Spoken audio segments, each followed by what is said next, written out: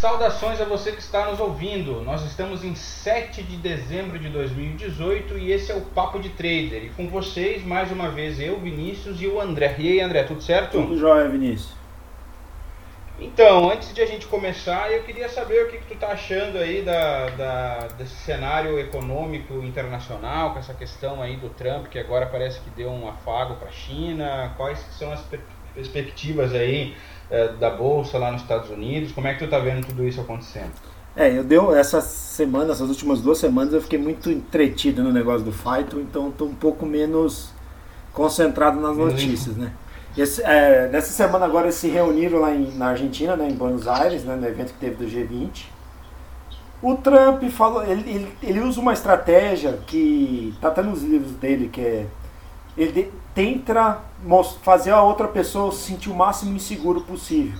Então algumas vezes ele acena que vai ter um acordo, outras vezes ele diz que não vai ter acordo nenhum.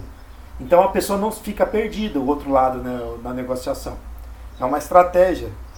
E tá muito engraçado porque eu ouvi vários economistas na Bloomberg falando e eu achei muito legal que eles dizem o seguinte: beleza, tudo que a arte de negociação do Trump, né, ele é um grande negociador, mas o Xi, né, Xi, que é o presidente da China, ele é presidente pro resto da vida.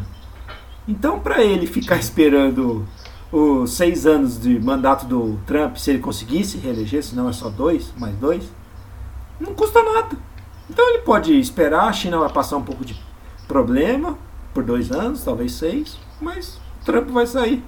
Ele não vai ceder, quando nem os outros países ficam cedendo, porque os outros países são políticos com mandato, precisam de reeleger.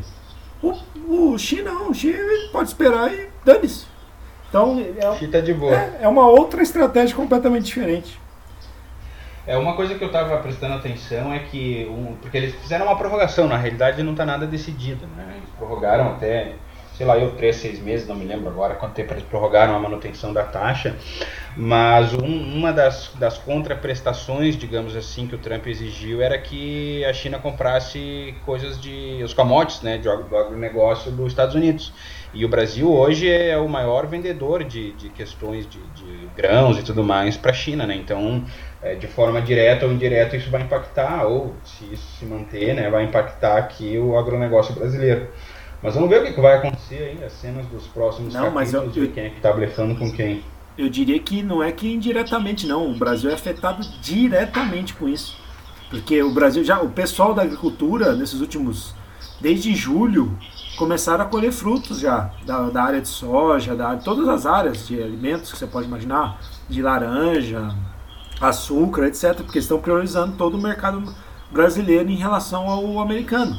Só que o problema do mercado brasileiro é aquele antigo, por isso que a China tem muita dificuldade, que é aquele de eu quero comprar, mas o Brasil não consegue entregar no prazo, porque não tem não tem estrutura Brasil, de escoar, né? Então, sim, não tem. Tem que levar no caminhão aqui, tu olha um trem, olha o tanto de mercadoria com trem. Bom, mas vamos lá, vamos deixar esse pessoal de lado aí.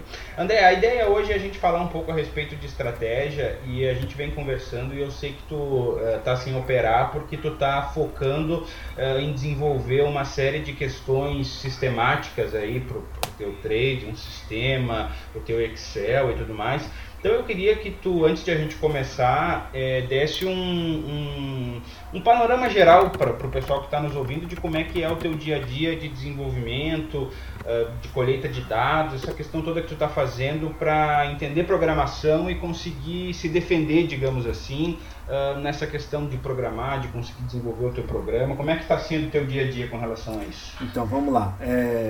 Eu não sou uma pessoa que sabia programação. Eu tinha até alguns conhecimentos básicos, coisas simples, de 20 anos atrás, né, eu já estou com 38. 20 anos atrás eu aprendi um pouco de Delphi, eu sei o que é HTML, não estou falando só de... Eu sei o que é o código HTML, eu sei ler um código de HTML.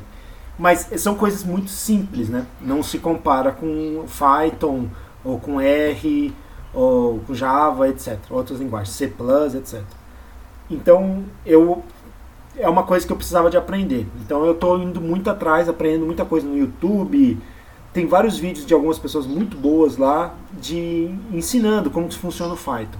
O que eu fiz inicialmente? A primeira coisa que eu fiz, quando eu quebrei minha quarta conta agora esse ano, né, 2018, depois de ter um ano com muito lucro ano passado e o primeiro semestre, os primeiros 6 meses desse ano lucrativo. Aí eu decidi que eu não ia mais operar discricionariamente, quer dizer, colocando eu como fator importante na hora de operar, eu na frente do computador. Mas eu sei muito, eu tenho eu sei muito, a minha previsão de acerto era muito, eu considero que isso é muito afinada, muito boa. E por tudo que eu li já em termos de risco, gerenciamento de risco, ia ficar mais fácil eu conseguir, eu acreditei, penso nisso, ser mais fácil eu criar uma estratégia que dê lucro. Como eu sempre acreditei que um trader analítico, né, aquele sistemático que faz uma estratégia no computador e um robô e deixa ele rodar. Eu sempre acredito e vou continuar acreditando que ele vai ter menos potencial de lucro do que um trader discricionário bom. Tá. Então eu já estou partindo do princípio que eu vou aceitar ganhar menos. Porque na verdade um trader sistemático, o que ele faz é montar um programa de computador que cria dinheiro. Que é isso. Ele está criando dinheiro. Ele não tá, a partir do momento que você não precisa ficar na frente de um computador e todo dia ou todo mês você tira um dinheiro, é uma máquina de produzir. Eu fui atrás disso e a primeira coisa eu fui fazer primeiro no Excel. Então eu montei as estratégias, ao que eu consegui montar, né, que no Excel tem várias limitações, eu criei elas no Excel, usando estocástico, usando coisas simples, tipo após 7 dias, ou após 10 dias, ou após 3 dias seguidos de alta. Quantos dias após 3 dias de alta a ação cai? Tantos por cento. Então tá bom. Agora eu vou fazer uma estratégia baseada nisso. Então eu pego todas as ações que subiram 3 dias e vendo elas. E todas que caíram 3 dias eu compro elas. E crio uma estatística de Excel. Tá? E fazendo isso no Excel, coisa simples, né? Que é vender ou comprar no final do dia e vender ou comprar no final do dia seguinte. Fazendo isso no Excel, que não é muito... dá trabalho, mas é possível fazer, eu consegui criar algumas ideias do que davam lucro ou não. E comecei a entender certas coisas que me deixaram um pouco perplexo, que é até o tema do podcast de hoje. Que eu não encontrei nenhuma estratégia que dê lucro. Veja bem, eu não estou falando todo dia ou todo mês, não, nada disso. Que dê estratégia lucro todo ano.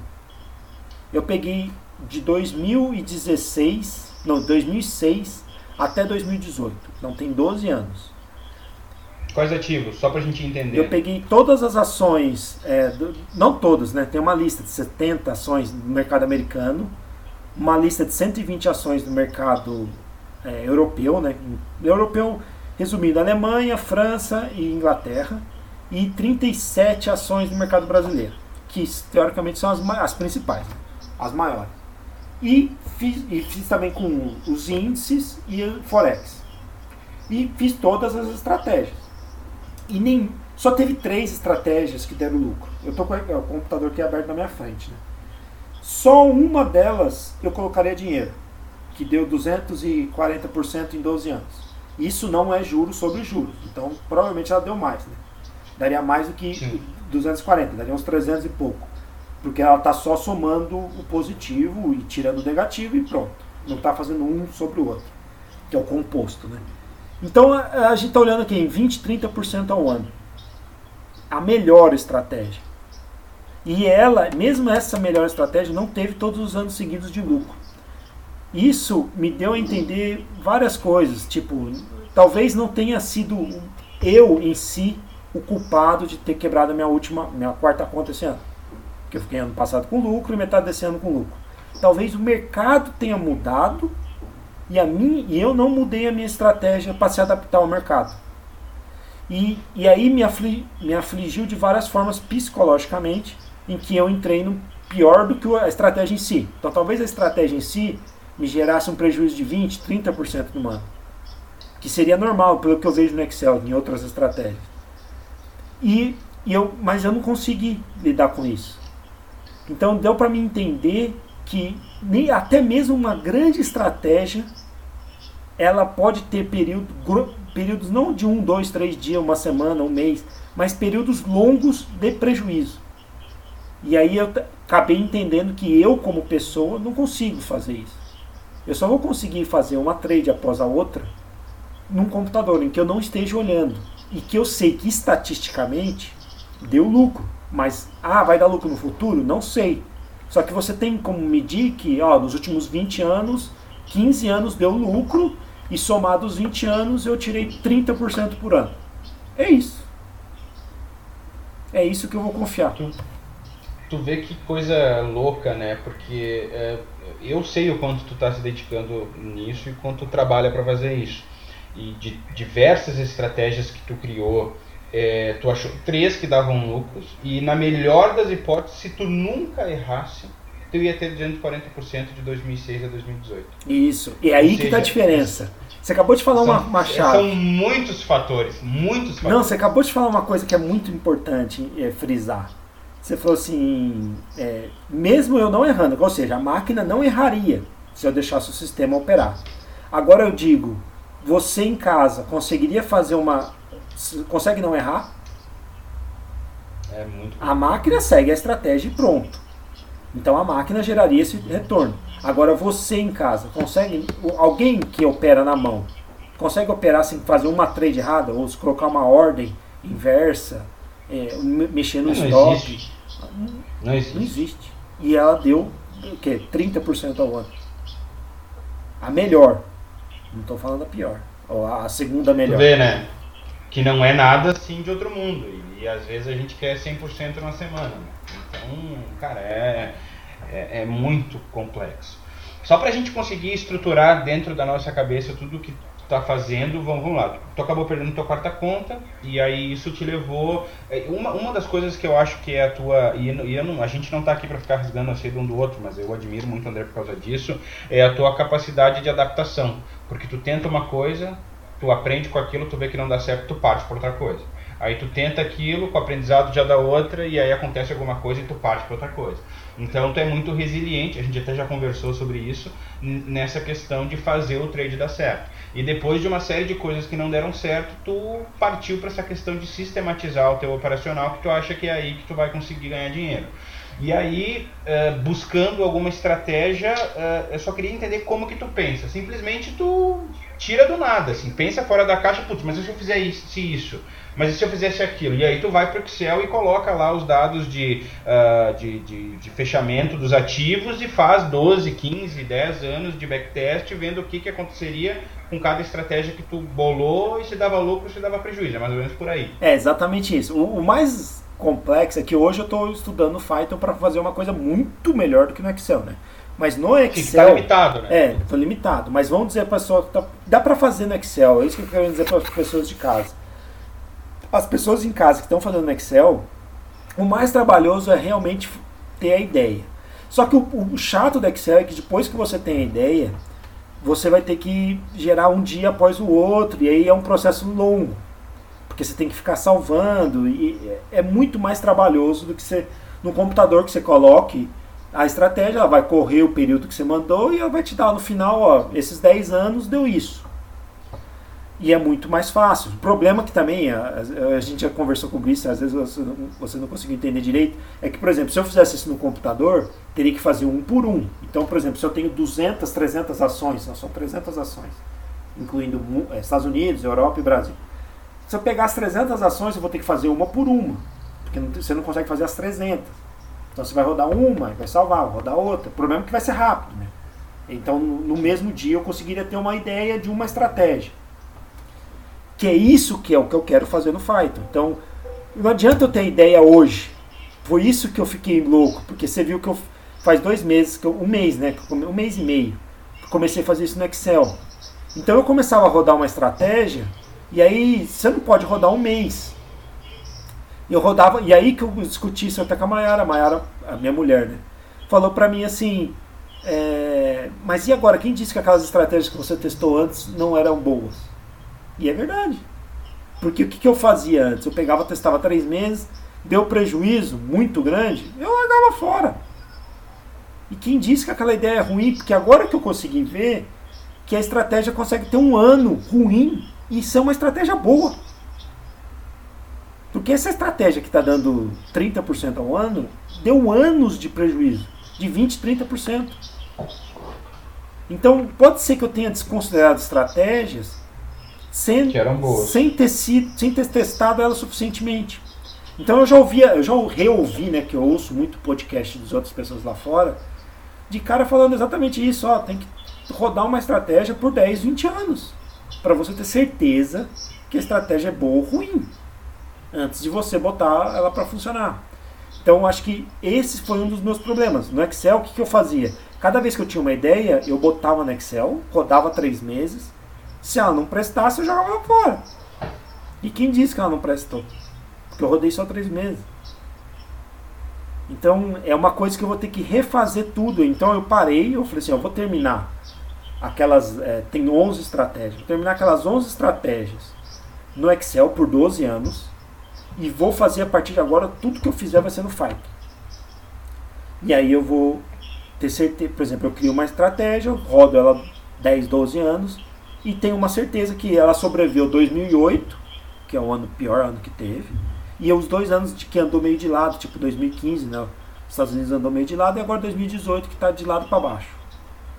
E se nós pegar os últimos 10 anos, a gente tem os 3 cenários. Isso, exatamente. Que a ideia é essa, ter os 3 cenários, para cima, para baixo e de lado. Para você ter certeza que a estratégia sobrevive. Então, assim, dentro de um panorama geral, para a gente descobrir se uma estratégia é lucrativa, a gente já identificou aqui que a gente precisa ter algumas coisas. Primeiro, um tempo de backtest que acople os 3 cenários possíveis, que é alta, queda e lateralização. A gente entendeu também que a gente precisa fazer isso ao longo de um período grande, porque tu mesmo disse que a estratégia, de todas as estratégias que tu testou, que deu 240% em 10 anos, né? Foi isso? 12 anos, 10 anos? Dá 30% por ano. 30%. Mas ela teve, o que eu quero dizer no caso é que ela teve períodos grandes dando prejuízo. Exatamente. Né? Então é outro critério que a gente tem que identificar. E aí eu queria que a gente conseguisse passar para quem está nos ouvindo, que a pessoa conseguisse fazer isso. Então, 2 coisas que eu queria ver contigo como que eu faço para conseguir todos esses dados? É difícil, é fácil? Vamos focar, no primeiro momento, eu acho aqui no Brasil, sei lá, porque talvez seja mais fácil as pessoas começarem, se alguém quiser desenvolver isso. Tu teve dificuldade? É uma coisa tranquila, é uma coisa fácil? Dá para fazer? Não dá para fazer de forma simples? Como é que é isso? Então, vamos lá. A primeira coisa que a pessoa... No Brasil, é uma das coisas que eu fiquei muito feliz, é muito mais fácil que lá fora.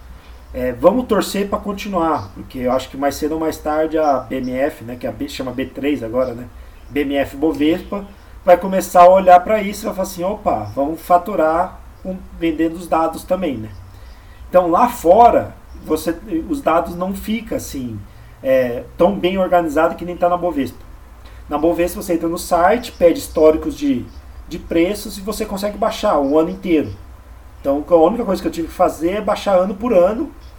Aí eu baixei os 12 anos e depois tive que organizar essa informação, que é o que dá muito trabalho. Porque vem todas as ações, ações, opções, termos, tudo no mesmo arquivo. E aí você tem que limpar esses dados. Depois que você limpa todos os dados e coloca só aquelas empresas que você quer e só as informações principais, que no meu caso é abertura, fechamento, mínimo e máximo, leva um tempo, e bastante. Aí quando você organiza essas informações, é que entra a parte de fórmula. Aí o estocástico tem uma fórmula, as velas tem outra fórmula, então eu vou até fazer isso no site da gente. Tem as fórmulas para vela, e a média móvel é fácil, né? Você coloca, não precisa muito segredo, né? Você pega os últimos 20 dias, depois média de 20 e vai ter uma média. Então a média é a mais fácil de todos. Então, o que é difícil é outras estatísticas, outros dados que você vai ter que fazer. Mas o que eu descobri é que certas estratégias que são muito simples, exemplo, volatilidade de hoje subiu, o preço subiu com 50% a mais de volatilidade do que a média dos últimos 10 dias. A probabilidade do dia seguinte subir é muito grande. Então tem várias coisas assim que você vai colocando no Excel e dá para fazer isso no Excel. Dá muito trabalho, mas dá para fazer. Sim, mas não tem nada que dá dinheiro que não dá trabalho, né? Sim. Tá todo mundo rico. Sim, mas o que eu digo assim, o que eu quero fazer é que no Python eu vou conseguir fazer isso rápido, colocar lá, rodar 10 anos e dar uma olhada, falar assim, beleza, isso aqui dá lucro, ou isso aqui não dá lucro. Só para eu ver se eu entendi direito, daqui a pouco ajudar alguém aí também que tem, né, pode parecer uma questão complexa. Esses dados que tu coloca no Excel, de máxima, mínima, fechamento e abertura, é como se fosse um candle do diário. É como se fosse, não, tu vai ter no teu Excel o candle diário, do dia, o que aconteceu. Isso mesmo. Né? Só que você vai ter em formato assim, vai ser preços, né? Vai ter só Sim, não, vai ser números. Aí né? formar, aí é outra, você precisa de uma fórmula para fazer as velas, mas é exatamente a mesma coisa. Tu vai conseguir visualizar em números o candle ali, né? Tu pode formar na cabeça o candle do dia ali que tu vai conseguir. Exatamente, é muito louco isso. Você começa a olhar as coisas e você começa a ver, é que nem o filme, né, Matrix. Você começa a ver a vela, vendo o preço. Então até aquela coisa que você uma vez, a gente eu acho que conversou um pouquinho sobre, que é ler o livro, né? Talvez a pessoa consiga ler o que está acontecendo com o preço, com a vela, só olhando o book, só lendo o livro. Sim. Não, tem muita gente que consegue fazer isso. Pelo menos o pessoal comenta, né, que consegue. Sim. Bom, vamos lá. Então, só para, né, a gente dar uma sugestão, eu pensei nisso agora, que, pô, Vini, eu quero fazer o que vocês estão falando, mas eu não tenho nenhuma ideia de estratégia. Mas eu quero começar a me adaptar com isso, para quando eu tiver uma ideia de estratégia, eu já ter feito. Cara, sei lá, pega aí a previsão do tempo, aí, o histórico, se choveu, se fez sol dos últimos 10 anos e vai fazendo. Ao dia que fez sol eu vendi e o dia que choveu eu comprei. Ou ao contrário, sei lá. E aí você tá indo, você tá indo muito de um lado, eu brigo até com você sobre isso, né? Mas que eu diria que é mais esotérico, né? Mas você pode usar coisas mais, vamos supor assim, pegue todo dia as 10% das ações, faz o seguinte, forma quais são as 100 principais empresas da Bovespa. As 100 principais são essas aqui. Tá. Dessas 100, quais são as 10 que mais subiu e quais são as 10 que mais caiu?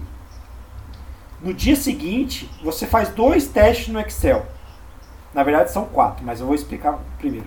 Você faz 2 testes no Excel. Se eu vou pegar essas 10 que mais vendeu, eu vou vender. E esse é um teste 1. O teste 2, eu vou pegar essas 10 que mais caíram, eu vou comprar. Teste 3, eu vou pegar as 10 que mais subiu, eu vou comprar. E as 10 que mais subiu, eu vou vender. Já são 4 testes aí.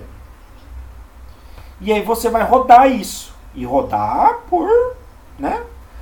Você pode fazer várias formas. O que eu fiz, a primeira forma que eu fiz, foi rodando só um dia. Então por isso que eu estou acreditando que talvez a minha estratégia dê mais do que os 20, 30%. Mas vamos lá.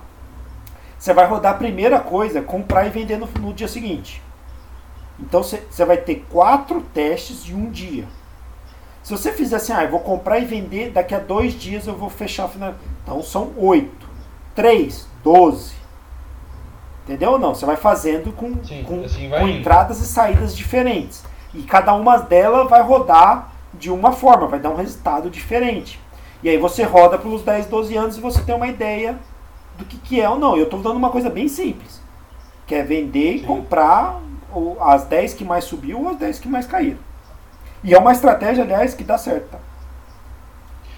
A questão toda é a seguinte, o que a gente quer passar aqui, e pelo menos eu entendi isso lendo e conversando bastante com o André, ao fim e ao cabo não importa tanto a estratégia que tu pense, desde que tu tenha um backtest para validar ela ou não.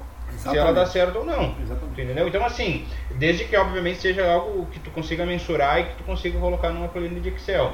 E aí eu já vou pegar esse link e de ideias que o André está dando para a gente evoluir no assunto, porque eu estava lendo, e eu sei que o André concorda com isso, porque tu já me falou isso, mas eu estava lendo um artigo essa semana, não me lembro de qual trader que era, e ele falava que os dias mais monótonos deles eram os mais lucrativos, porque as estratégias simples são as mais lucrativas. Então, tu não precisa ter uma coisa muito complexa para tu ganhar dinheiro. Às vezes, sei lá, vou te dar um exemplo, o rompimento da máxima ou da mínima da primeira hora. É uma estratégia que provavelmente dá lucro. Dá lucro. Você pode fazer o Excel, você aí de casa pode fazer um Excel que você vai que dá lucro. Ah, não entendi. Pega o candle da primeira hora de qualquer ativo, desde a abertura. Se romper para cima, tu compra. Se romper para baixo, tu vende. E aí espera, vê. Aí tu vai ter que fazer backtest para ver qual é o teu ponto de saída, se é no final do dia ou se é... Não sei. Aí tu vai fazer esse teste. Só que o que a gente está querendo dizer é... A estratégia não é tão importante desde que tu tenha ela validada. O mais importante é ter o gerenciamento de risco. Porque talvez essa estratégia da compra e venda na mínima e na máxima da primeira hora, pode ser que ela fique 3 meses dentro de prejuízo. Tu vai ter sangue frio psicológico para aguentar 3 meses? Isso, você acabou de falar a chave, é isso mesmo. E ela é uma estratégia, essa é uma das que dá lucro. Só que você tem que ajustar, né? Porque às vezes assim, você fala a estratégia... Em porcentagem de acerto, se uma estratégia tem uma porcentagem de acerto 51% e 1 para 1, você está ganhando dinheiro.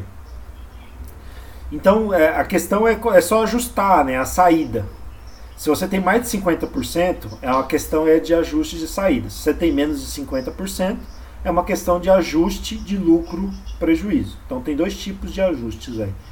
Mas se você está fazendo simples, que é baseado na taxa de acerto, então você vai procurar, Estou falando uma coisa que é muito importante, até estou passando assim meio por cima, mas se você tem uma taxa de acerto acima de 50%, o teu foco é a saída. Qual que é o lucro, o prejuízo, né? Se a taxa de acerto é abaixo de 50%, o seu foco é cobrir o prejuízo. É quantas vezes você vai ganhar de lucro. Então o teu retorno vai ter que ser alto. Então quando você acertar menos de 50%, você tem que ter um retorno alto na estratégia. Essa da back hour, aí, da hora que você falou, da primeira hora, da quebra da primeira hora, dá muito certo. O que a pessoa tem que olhar muitas vezes é qual que é o tamanho da volatilidade da hora. Então ela tem que calcular qual que é a volatilidade média dos últimos 10 anos, da primeira hora, para ver qual que é a média que ela vai arriscar. E aí ela vai achar a taxa de acerto fazendo os testes e vai conseguir ver quanto ela está dando de lucro ou não. O mais difícil é fazer o que você acabou de falar. É você descobrir uma estratégia que dê lucro e você conseguir fazer ela na mão. De entrar dia, sai dia, dando lucro ou dando prejuízo. Isso que é o mais complicado. Assim, e vocês acham é difícil para todo mundo. O André tá falando aqui que perdeu a 4ª conta dele. Eu tive um dia na semana passada que eu perdi 10 pau num dia porque eu pelo menos, eu sei que tem muita gente que está nos ouvindo é assim também, é muito difícil tu controlar o emocional. Então a questão e a gente sempre bate nessa tecla porque tu procura em todos os canais de comunicação sobre mercado e trade no Brasil, os caras falando de ganhar dinheiro, e a gente bate na tecla de risco, por quê? Porque não importa a estratégia que tu tem, desde que tu consiga controlar o teu risco e manter ela, fazer aquilo metodicamente todo dia. É impossível tu não errar. Por isso que a gente bate nessa tecla de ser sistemático e de colocar isso para um sistema. Mas então o que a gente aprendeu na aula de hoje com relação a essa questão da estratégia, quanto mais simples for a estratégia, a tendência é de ela ser mais lucrativa porque tu tem menos variáveis para tu ficar se incomodando e errando e aquela coisa toda. Não só isso, ela é o mais provável que sendo mais simples, ela tem mais probabilidade de sobreviver a longo prazo. É isso que é o mais legal. Então quanto mais simples uma estratégia for, mais provável ela vai sobreviver por vários anos. Uma muito complexa pode ter dado lucro no backtest, mas pode não sobreviver para sempre, porque o mercado muda sempre. Então, assim, uma das coisas que eu acho que com os anos eu vou melhorar é entender a mudança do mercado, a mudança da volatilidade, porque assim, se você olhar os últimos, agora estamos em 2018, e procurar na internet, você vai ver que de 2013 para frente, vários fundos começaram a quebrar. E isso não é à toa, gente. Se fundo de investimento, pessoas cheias de profissional, PhD, etc., estão quebrando, é porque alguma coisa está ficando diferente, ou está ficando difícil. Então é uma coisa que você tem que prestar um pouco de atenção. Então a estratégia, quanto mais simples, mais provável, assim, tem vários casos no podcast que dizem o seguinte, os podcasts que eu ouço: se você conseguir explicar a tua estratégia para uma pessoa de 10 anos de idade, é que a tua estratégia é simples. Aí você vai falar, pô, mas você está de brincadeira comigo. Não, é exatamente isso. Se conseguir explicar uma criança de 10 anos, que não é, a criança de 10 anos já não é tão ignorante, ela vai conseguir entender, olha, eu quero que você pegue esse papel, pegue as 10 que mais subiu aqui, que você está vendo aqui, a maior porcentagem, e as menores porcentagens para baixo. E faça o contrário. Você consegue explicar isso para uma criança de 10 anos? Não, e a quebra da primeira hora mais ainda. Exatamente. Tá aqui, ó, subiu, tu compra, filho. Desceu, tu vende. Isso. Tu pode ficar rico botando teu piá lá operar, desde que ele cumpra a regra. Exatamente. Né? Exatamente isso. Não, parece brincadeira, mas é muito louco. Não, isso. Mas é verdade, É uma das discussões que eu tenho com o André a respeito de que, às vezes, se a gente tivesse menos conhecimento do mercado, haveria a possibilidade de a gente ganhar mais dinheiro. Mas assim, isso vai ficar para uma outra hora a gente conversar, não vou tirar de contexto agora, porque senão vai ter gente que não vai entender. Eu queria fazer uma pergunta que talvez seja muito difícil de explicar, mas a gente já falou aqui agora a respeito, antes tu falou nos teus backtests, de que tu teve convicção de que uma estratégia não dura para sempre. De que o mercado vai chegar uma hora que ela vai mudar e as coisas não vão acontecer como a gente via acontecer antes. E eu queria saber, e nem sei se tu tem essa resposta, mas o quão difícil é identificar que a tua estratégia não está mais funcionando? Então, nossa, eu ouço podcast dos caras que são tão famosos no Wikipedia, etc. E eles dizem que eles também não conseguem, assim, decifrar muito. A chave é o que eu achei que o Ernie Chan, que não é um cara muito... Ele escreveu muitos livros, etc., mas ele não é um dos bambambam, né? Mas ele diz uma coisa que eu achei muito legal. Se a tua estratégia é baseada em lucro, em trend following, né, que é seguindo a tendência, e você vê que o mercado está numa tendência, ou para cima ou para baixo, e a tua estratégia está dando prejuízo, então fundamentalmente a tua estratégia deixou de ser eficiente. Porque o mercado está conforme você criou a estratégia, então você criou uma estratégia de seguir a tendência. A tendência está subindo ou está caindo. E você não está ganhando dinheiro. Então a estratégia deixou de funcionar. Pode jogar no lixo. Esse que o problema tu vai perceber isso antes de quebrar a tua conta? Exatamente. Mas é isso que eu acho legal. Então você tem que entender bem isso. Você tem que olhar um pouco, às vezes, no mercado fora da estratégia. Então, por exemplo, eu fiz uma estratégia de mean reversion, né? Que é operar contra a tendência. Essa estratégia, por exemplo, o mercado está andando de lado. Essa estratégia normalmente vai dar dinheiro. Ela deu dinheiro? Se o mercado está andando de lado e ela não der dinheiro, é que a estratégia fundamentalmente pode ter deixado de funcionar. Então eu estou partindo desse princípio por hora, né? Porque com o tempo talvez eu vá adquirindo mais conhecimento. Por hora é esse entendimento que eu estou seguindo. Porque, por exemplo, trend following, né? Seguir a tendência. Os caras têm vários anos de lucro e pode ter um ano de prejuízo e eles não mudam a estratégia deles. Uma das estratégias mais antigas é a de trend following, é de seguir a tendência. Então não tem muitas vezes uma estratégia, ela pode deixar de funcionar por 1, 2 anos, mas ela não quer dizer que ela deixou de funcionar porque deu prejuízo. Você simplesmente tem que olhar o seguinte, a estratégia é de seguir a tendência. Tá tendo tendência? Não. Então ela vai dar prejuízo mesmo. Se você fez uma estratégia para seguir a tendência e o mercado está de lado, ela vai dar prejuízo. Se você fez uma estratégia para contra a tendência, né, mean reversion, e o mercado está com tendência, então você provavelmente vai ter prejuízo. Essas noções que a pessoa tem que ter. Dentro dessa questão que tu tá falando, às vezes me passa pela cabeça o quão complexo é uma pessoa simples, que não é nenhum gênio e não é nenhum dono de fundo de investimento e não está nem num fundo de investimento, conseguir vencer nesse mercado. Porque quem é que tem banca para ficar um ano perdendo? Mesmo que tenha um sistema sistematizado que não erre, partindo do pressuposto que ela não vai errar. Quem é que vai conseguir ser resiliente e ficar um ano perdendo para daqui a pouco, no futuro, ter lucro? É muito difícil. Olha, uma das coisas que eu mais quero é conseguir criar um robô para até poder... Vou comercializar, que eu não sou Papai Noel para dar para os outros, mas das pessoas poderem fazer um backtest e fazer um backtest sem colocar o dinheiro delas.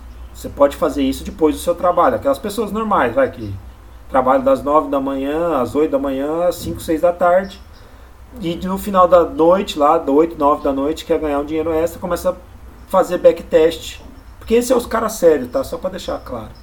Começa a fazer um backtest no Excel e descobre uma estratégia que dá lucro. Ou seja, essa da primeira hora, ou qualquer coisa que dê mais lucro que o dinheirinho que ele está tendo na renda fixa lá. Está dando mais do que 6% ao ano. Então ele descobre uma estratégia e fala assim, aí o robô é útil. E aí é que entra o trabalho. Eu acho que o trabalho não está só na pessoa ficar na frente da tela. Porque esse na frente da tela, eu quero dizer bem claro, ele pode suceder, mas vai ser muito mais difícil. Então, eu já desisti. Então, eu quero dizer o seguinte, ele pode suceder, só que não vai suceder em pouco tempo. E isso eu aposto com qualquer um. Não tem como um trader, uma pessoa que entrou na frente do computador, suceder em menos de 6 meses. Esquece. Eu diria que é no mínimo 2 anos. Porque ela tem que passar por vários tipos de mercados diferentes. Ela tem que passar por um mercado que só sobe, um mercado que só anda de lado, um mercado que só cai. E isso são períodos diferentes que duram alguns meses. Então o período que só sobe, ele costuma ser mais longo. O que só cai costuma ser curto, 3 meses. O que só sobe, 6 meses, 1 ano, até mais. O que anda de lado costuma ser 6 meses, 1 ano. Então, em menos de 2 anos, ela não vai passar por 3 tipos de mercados. Por isso que eu digo até que vai demorar mais tempo. Então, depois que ela passou por essas etapas e mastigou, então ela tem, por isso que eu digo, vai operar, opera no demo. Depois que você sobreviveu esses 2 anos, por exemplo, que nem o Vinícius, na minha profissão, eu consigo ter a liberdade até as 10, 11 da manhã, ficar fora do meu trabalho. Tá? Sou advogado, sou médico, sei lá. Faz isso separado, faz isso na conta demo, que você está treinando. Quando você terminar esse teu treino e você for para a conta de verdade, já vai ser outra dificuldade, porque agora vai mexer de dinheiro. Então vai entrar outra dificuldade no jogo. Aquele que está em casa, que tem um trabalho que não pode ficar de manhã, ele tem que ser para o backtest. Ele vai ter que usar um robô. Ele vai ter que criar uma estratégia no Excel que ele consiga ver uma porcentagem de lucro e depois colocar ela num robô e deixar o robô operar. E assim, meu princípio, hoje eu estou pensando o seguinte, eu vou criar essas estratégias que eu vi que deu lucro, vou deixar 3 meses rodando numa conta demo. Depois de 3 meses na conta demo, ela não precisa dar lucro, porque lembra, uma estratégia pode ter anos de prejuízo, só que a média dela tem que rodar junto com a média do meu backtest. Não é só a mínima e máxima variação diária, mas a média que eu vou pegar 20 dias, eu vou testar por 100 dias e vou colocar uma média ali de 20, né? Se a média de 20 dela andar junto com a média do backtest, beleza, ela pode ser rodada mesmo dando prejuízo. É isso que é o que eu estou focando hoje. Por que esse é o teu critério, andar junto com a média de 20? Porque rodando junto, ela está dando a mesma variação. Ela não está sendo assim, porque às vezes você pode ter tido... Tá, é um sistema de validação, né? É, de validação, exatamente. É só para validar que ela está andando junto com o backtest. Não, entendi. É só para validar o seu backtest. Então, o meu backtest está certo. Porque você pode ter errado o backtest também, né? Não, claro, eu saquei. A hora que eu perguntei e tu falou, eu já entendi. Mas pode ser que alguém tenha pensado como eu também. Sim, até porque a pessoa pode ter errado o backtest. Por isso que é importante rodar na demo. Saquei. Você roda na demo para ver se anda junto. E isso é uma coisa comum do pessoal fazer ou tu que teve essa sacada? Não. É normal. Pelo que eu ouço nos podcasts, né, de cara bambambam, é comum eles, depois que descobriram uma estratégia, que fizeram todo o backtest dela, deixar ela rodando em demo, para ver se a variação dela é igual ao backtest. Não é se o resultado vai dar lucro. É só para ver se a variação é igual. Se não, eu só estou validando aquilo que eu estou fazendo. Isso. Né? Não necessariamente saber se ele dá lucro ou dá prejuízo, mas está correto o que eu estou fazendo. Agora, se vai dar lucro ou prejuízo, eu não sei. Isso, exatamente. Até porque você não tem como garantir que as coisas que aconteceram no passado vão se repetir no futuro. Sim. Aqui o mais provável é que uma coisa que deu lucro por 20 anos é que ela vai continuar dando lucro. Em tese, né? Em tese, exatamente. Por isso que é o mais difícil. Aliás, teve uma estratégia que eu tô com dor no coração, porque ela deu muito lucro por 3, 4 anos e depois deu prejuízo. E assim, Você olha isso e fala assim, meu, que pecado, podia operar esse, mas como que você vai saber? São tantas variáveis. Então eu acho que uma trade que dá lucro, um sistema que dá lucro por mais tempo, mais provável deles continuar dando lucro. Perfeito. Bom, tu falou a respeito já era uma pergunta que eu ia fazer, da transição do backtest para o trade real. Então tu explicou como que tu tem pensado em fazer essa transição. E aí eu queria fazer uma pergunta a respeito da constância. A gente estava conversando antes, agora eu confesso que eu não me lembro se tu falou aqui no podcast ou antes, quando a gente estava conversando, que nunca vai existir uma constância. A busca da constância é uma busca perdida. E eu queria que tu comentasse essa questão de que não existe, na realidade, constância no trade, pelos backtests que tu fez. Que sempre vão ter períodos de prejuízo e a gente vai ter que aprender a passar por isso, né? Exatamente. Isso é uma coisa bem legal, assim. Tem algumas diferenças entre o sistemático e o discricionário, né? O que é legal é que quando você fizer a estratégia estiver rodando, a constância, você tem que focar o seguinte: o lucro é independente da constância. O que quer dizer isso? Para uma estratégia ser constante, ela tem que seguir uma variação parecida com o que vem acontecendo no passado e com o backtest. Então a curva dela vai ter que ser igual. A partir do momento que ela sair dessa curva igual, aí não importa se você é sistemático ou discricionário, desde que você tenha um Excel. Se você colocar um Excel e em algum momento essa curva sair do normal, é quando você tem que parar e desligar o sistema. Se você estiver usando o robô e se você estiver operando na mão, parar de operar. E eu operando na mão, eu vou dizer já de antemão, isso aconteceu algumas vezes.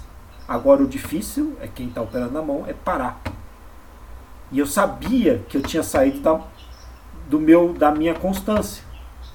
A chave aí é da pessoa que está discricionária na frente da máquina. Você para, e quando eu digo parar, não é parar naquele dia, é parar por alguns dias, provavelmente algumas semanas, para poder voltar e tentar voltar aquela linha para a constância que você vinha tendo antes. Exemplo, esses primeiros 6, o ano passado eu tive mais de 300% de lucro. Esses 6 primeiros meses eu vinha tendo lucro, prejuízo, mas estava no positivo. Em algum momento em junho, essa curva virou para baixo e eu saí da minha constância. Era o momento que eu tinha que ter parado e ficado um mês sem operar. É muito importante entender isso e você mesmo se analisar, porque a curva seria como se fosse uma autoanálise assim, de terapeuta, sei lá, o que você quiser dizer. Ele vai te analisando. E a partir do momento que você sair daquela curva, como se fosse uma média, você coloca 2 médias, uma curta e uma longa. A partir do momento que você saiu daquela média, é quando você tem que começar a prestar atenção. Para explicar bem, eu acho que isso caiu bem, uma média longa e uma média curta. Eu não queria fazer essa pergunta aqui, mas eu vou fazer, talvez seria legal fazer em off, mas sei lá, isso pega muito forte pra mim. Eu vou te fazer a pergunta, se tu não quiser, tu não responde, mas como é que tu lida agora, hoje, no dia 7 de dezembro, saber que tu teve 300% de lucro ano passado, que tu estava tendo lucro, prejuízo, estava break-even de repente até junho, e saber que tipo tudo aquilo que tu fez desde janeiro de 2017 foi por água abaixo? Tipo, como é que tu tá psicologicamente hoje, dia 7 de dezembro? Vai soltar um palavrão, né? É uma bosta. Porque não é que você se sente um monte de coisa, assim, porque eu tô full time nisso faz 3 anos. Acho que tá indo pro 4º. Quer dizer que é desgastante pra caramba, fora toda a questão financeira. Te destrói um pouco, assim, e várias coisas que as pessoas falam, você fica um pouco descrente. Porque hoje eu não consigo mais ouvir qualquer pessoa falando. Então, pra mim, ouvir alguma pessoa falando tem que ser uma pessoa que eu vou olhar lá, colocar no Google e ela tá no Wikipedia e aparece lá 300 milhões de patrimônio, net worth. Aí eu vou ouvir esse cara. E tem vários assim que fazem podcast em inglês. E eles falam as mesmas coisas. Então, assim, deu pra perceber que talvez eu nunca vou conseguir ganhar dinheiro na mão. Não quer dizer que eu não vou conseguir ganhar dinheiro no computador. O Larry Williams, que é um dos caras que eu mais gosto, é o cara que fez um desafio. Ele operou na frente das pessoas, no público, né? Ele fez vários eventos. e prometeu que ia ganhar $1 milhão nesses eventos, na soma dos eventos. E ele fez isso. E ficou uma coisa maluca, né? Imagina você operar na frente das pessoas, deixar o sistema rodando e dando a palestra e você ganhar $1 milhão no conjunto de palestras. E ele fez isso. É um dos caras que eu mais assim admiro e li os livros dele, é fantástico. E ele fala várias coisas no podcast que eu acabei... Assim, ele fala uma das coisas que ele fala assim, eu não consigo operar na mão. Tipo, eu já me conscientizei que eu não vou conseguir. Não é que eu não consiga ter uma estratégia eficiente. Eu consigo. O que eu não consigo é fazer ela gerar. Aí você fala assim, mas qualquer um... O problema não é ter uma trade com prejuízo, 2 trades com prejuízo, 10 trades com prejuízo, começa a tornar o problema. E você não pode mudar o jeito de você operar. Se você fez um backtest de verdade, depois de 10 estratégias dando prejuízo, você tem que fazer a 11ª. Isso é muito difícil. Então, é uma questão até de personalidade, né? Sim. É complicado. E aí como que eu me sinto é mais ou menos assim. Eu acho que eu me sinto enojado com a quantidade de lixo que eu vejo na internet. Quantidade de gente vendendo... não é sonho, né? Ele está querendo dar o golpe nas pessoas. Então, e ao contrário que eu quero fazer, se esse podcast servir para as pessoas, pelo menos defender o capital delas um pouco, já serviu para alguma coisa. Já serviu para ajudar algumas pessoas. Porque a ideia é poder preservar o capital das outras pessoas o máximo possível. E eu não perdi a crença que é possível lucrar, não. Eu só não acho que é mais possível. Assim, o ano passado, você vai falar, mas André, 300% é irreal, gente, que eu ganhei ano passado. Porque metade disso foi sem gerenciamento de risco. Aí você fala assim, não, mesmo assim você ganhou 100%, foi um pouco menos de 100%. Que eu ganhei com gerenciamento de risco, em que eu não estava arriscando mais que 2% por trade. 2 ou 3% por trade. 3 já é muito, né? Estava arriscando uns 2, 3. Que já é fora do correto. E aí eu consegui ganhar uns 80% em 6 meses. Não, gente, isso aí já é muito acima do normal. Muito acima do normal. Então, e outras coisas, as pessoas têm que entender que talvez aquela coisa do day trade, de ficar na frente do computador, aquilo é muita adrenalina. E aquilo talvez, com o tempo, ele mude e passe um pouco. O mais provável é que você consiga ganhar lucro, não operando todo dia, mas operando os dias chaves. Talvez você seja mais perto de ganhar dinheiro. Em vez de operar todo dia, você vai fazer algumas análises, alguns backtest, e vai ver quais são os dias que você tem maior porcentagem de probabilidade de ganhar dinheiro. E eu acredito muito na parte de sistematizar a trade. Só que aí eu acho que você já reduz mais ainda a porcentagem de lucro que você está procurando ter, né? Porque, na verdade, quando você sistematiza, você está criando uma máquina que produz dinheiro, que imprime dinheiro. Eu fico meio até quieto, porque eu fico pensando em mim, sabe? Tu falou agora que tu não tem a dúvida de que ainda é possível ganhar dinheiro e sobreviver no mercado. Mas eu vejo tanta coisa e tem aqueles dias que o cara perde, tipo, que tu demorou às vezes um mês para ganhar, que eu coloco em dúvida se eu sou capaz. Eu acho que a grande dificuldade do trade é tu conseguir se manter vivo no mercado enquanto tu tem essas dúvidas e todas as circunstâncias te colocando para baixo. Eu acho que vou falar uma coisa que vai servir para você, e eu acho que vai servir para todo mundo que está ouvindo. Funciona assim. Não adianta eu falar para você que naquele rio ali tem piranha, tem jacaré. Você olha e fala assim, mas tá tão bonito, tá tão calor, tá tudo calor, você quer pular. Fala assim, tem jacaré, tem piranha. Não, qualquer um pode passar e sair vivo do lado. Claro que pode. O problema se torna quando você começa a levar as mordidas. A questão é quantas mordidas você vai tomar antes de entender certas coisas. E não tem como você sobreviver a longo prazo sem levar essas mordidas. Então você vai ter que levar essas ferroadas, você vai ter que ser marcado de alguma forma ou outra. Enquanto isso não acontecer, as pessoas não conseguem, que nem eu falo para você da demo, eu falo para as pessoas no podcast da demo. E eu mesmo, quando comecei a minha conta, não queria usar de jeito nenhum. Não, mas isso aí é complicado porque assim, é uma hipocrisia do cacete. Desculpa o termo, tá? Mas é uma hipocrisia do cacete, porque eu sei que tem que usar a porra da conta demo. A gente fala que tem que usar, eu me pergunto se eu uso. Eu não consigo. Sim. Eu não consigo usar a conta demo. Eu também não conseguia. Eu não consigo ver um trade, por exemplo, ali que teria dado 1000 pontos e eu não botar esses 1000 pontos no bolso. Eu não consigo. É muito difícil. Sim. É muito difícil. E aí que eu tô querendo dizer, imagina. E é o que eu digo, as pessoas não conseguem fazer isso enquanto ela não se machucar ao extremo. Eu acho que isso, porque eu considero isso como um jogo, tá? O problema é que o dinheiro que você perde, o game over e o restart, que é a conta, né? Ele é muito dolorido. Então a maior parte das pessoas não vão conseguir nem sobreviver na primeira. A primeira vai machucar tanto elas que elas não vão ir na segunda. Outros vão ir na segunda. Alguns vão mais, e assim em diante. Então, é uma questão de quanto você vai se queimar até você conseguir vencer. E eu costumo achar, eu acredito muito que vai demorar bastante tempo. Então, tem muita gente que eu ouço, às vezes, falando certas coisas. Quando aqueles caras que falam qualquer merda na internet e não falam de gerenciamento de risco, pra mim, esse cara tá roubando seu dinheiro, tá fazendo você de trouxa e você tá sendo um palhaço. É isso. Ele tá sendo palhaço e você tá sendo bobo da corte. É isso. Se o cara não fala de gerenciamento de risco, ele pra mim não parte do princípio. E se ele conseguir ter lucro por 1 ano, 6 meses, o que seja, eu quero ver o cara me mostrar vários meses de ganhar dinheiro.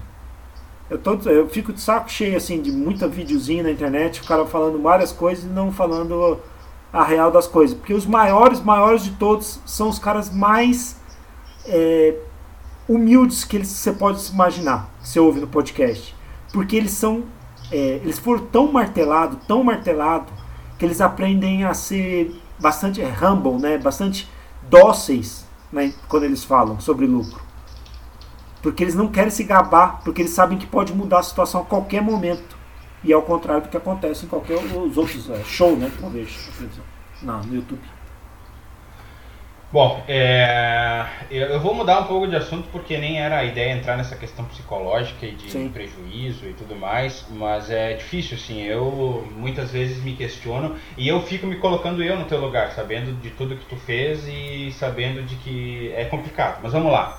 A gente vai tratar a respeito desse assunto psicológico num podcast específico. Até então a gente falou a respeito da questão de sistematizar e tudo mais, e eu sei também que agora tu está aprendendo programação e correndo atrás de desenvolver o teu próprio sistema, porque é muito difícil a gente encontrar um programador ou alguém para construir o nosso sistema. E eu queria que tu contasse um pouco, essa pessoa daqui a pouco que não tem tempo, ou o que ela tem que procurar num programa. A gente vai comercializar aqui no site o sistema que o André está desenvolvendo de backtest e tudo mais, isso aí no momento oportuno vocês vão ter acesso. Mas o que procurar num programador, onde que eu encontro, o que deve ter num programa? Eu queria que tu falasse um pouco a respeito dessa questão da dificuldade que é encontrar um programador e como desenvolver um programa do zero, se a pessoa já estiver no nível de conseguir desenvolver um programa do zero. Então, bom, vamos lá.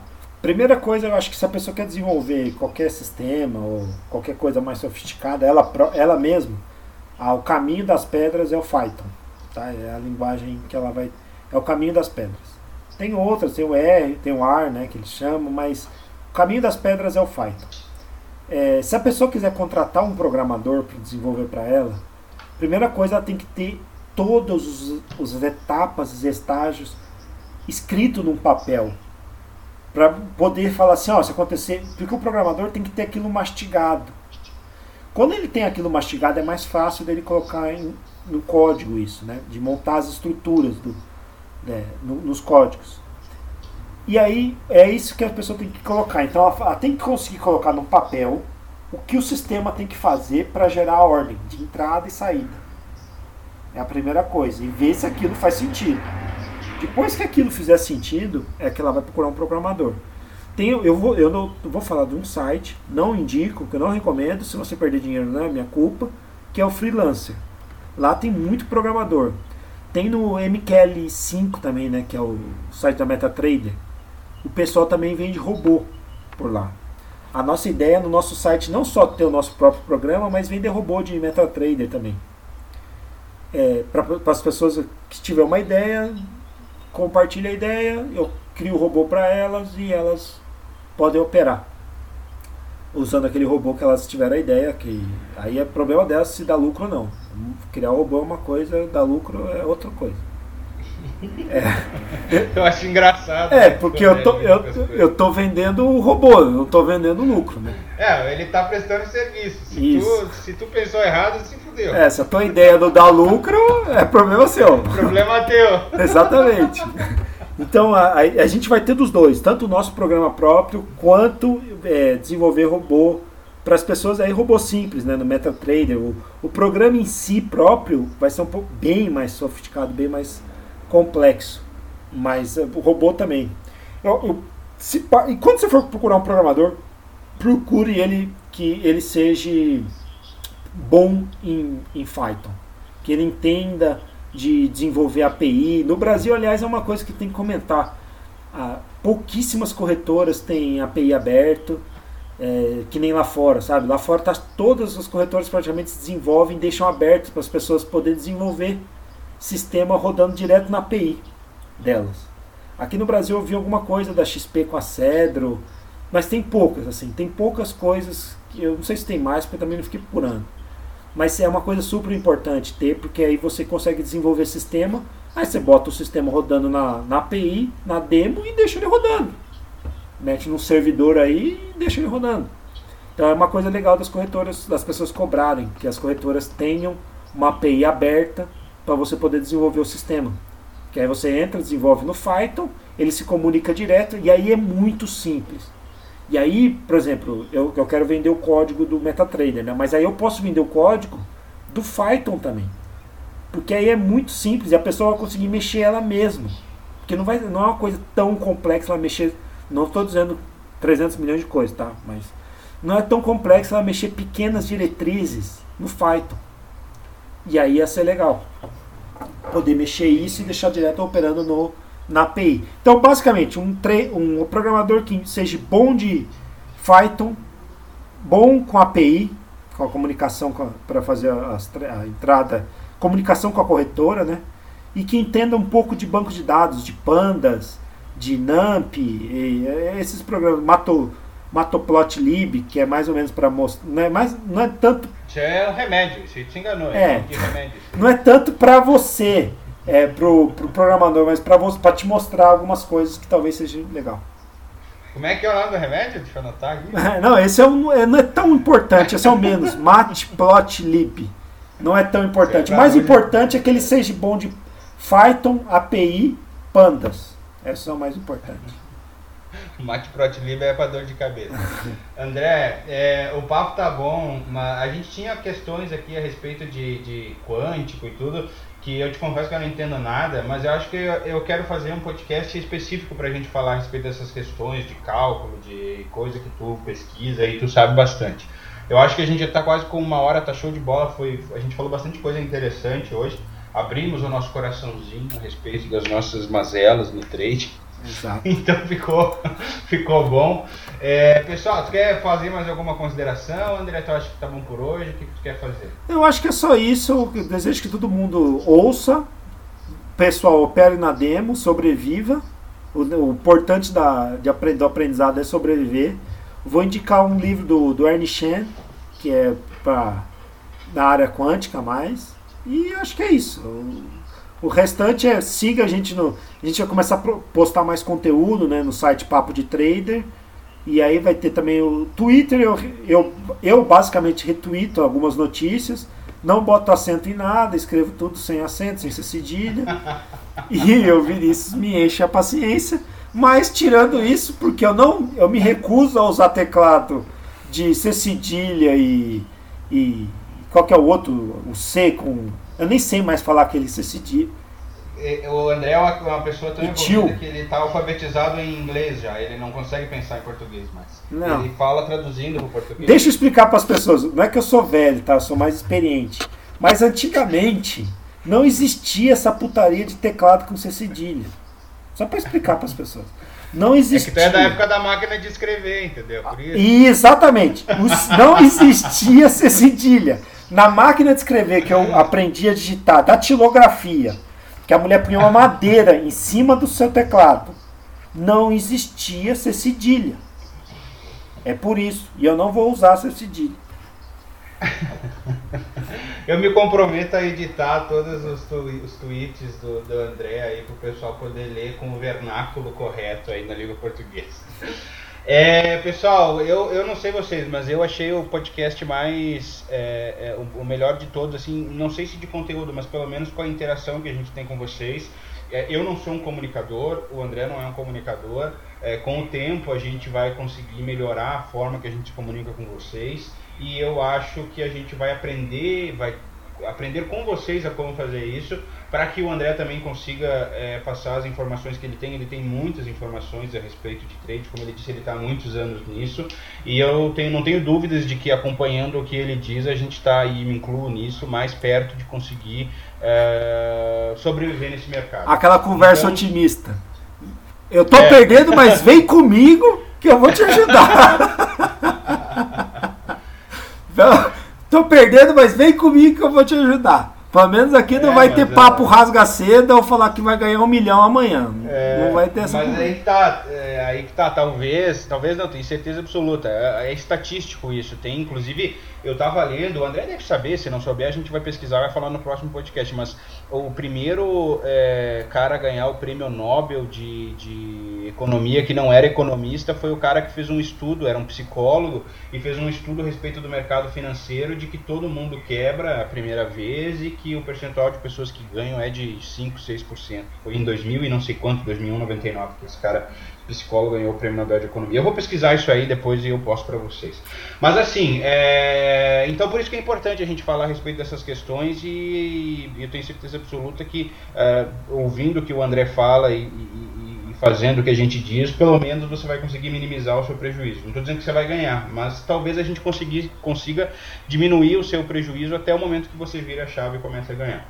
Então, se você gostou do que você ouviu, lembre-se de fazer o review na plataforma de onde você estiver nos ouvindo. Você consegue nos ouvir no Spotify, no Deezer, no nosso site, em todos os lugares aí que você tiver disponibilidade de nos procurar. Quem quiser entrar em contato, mandar sugestões, mandar o que quiser mandar pra gente analisar aí, manda um e-mail para contato@papodetrader.com, e nos siga aí nas nossas redes sociais no @papodetrader, lá com os Twitter sem acento do André, lá com erro de português, e no Facebook, lá no Instagram, que eu vou postar umas coisas com português certo. Tá bom, pessoal? Valeu, André, um abraço. Abraço, tchau, tchau. Tchau.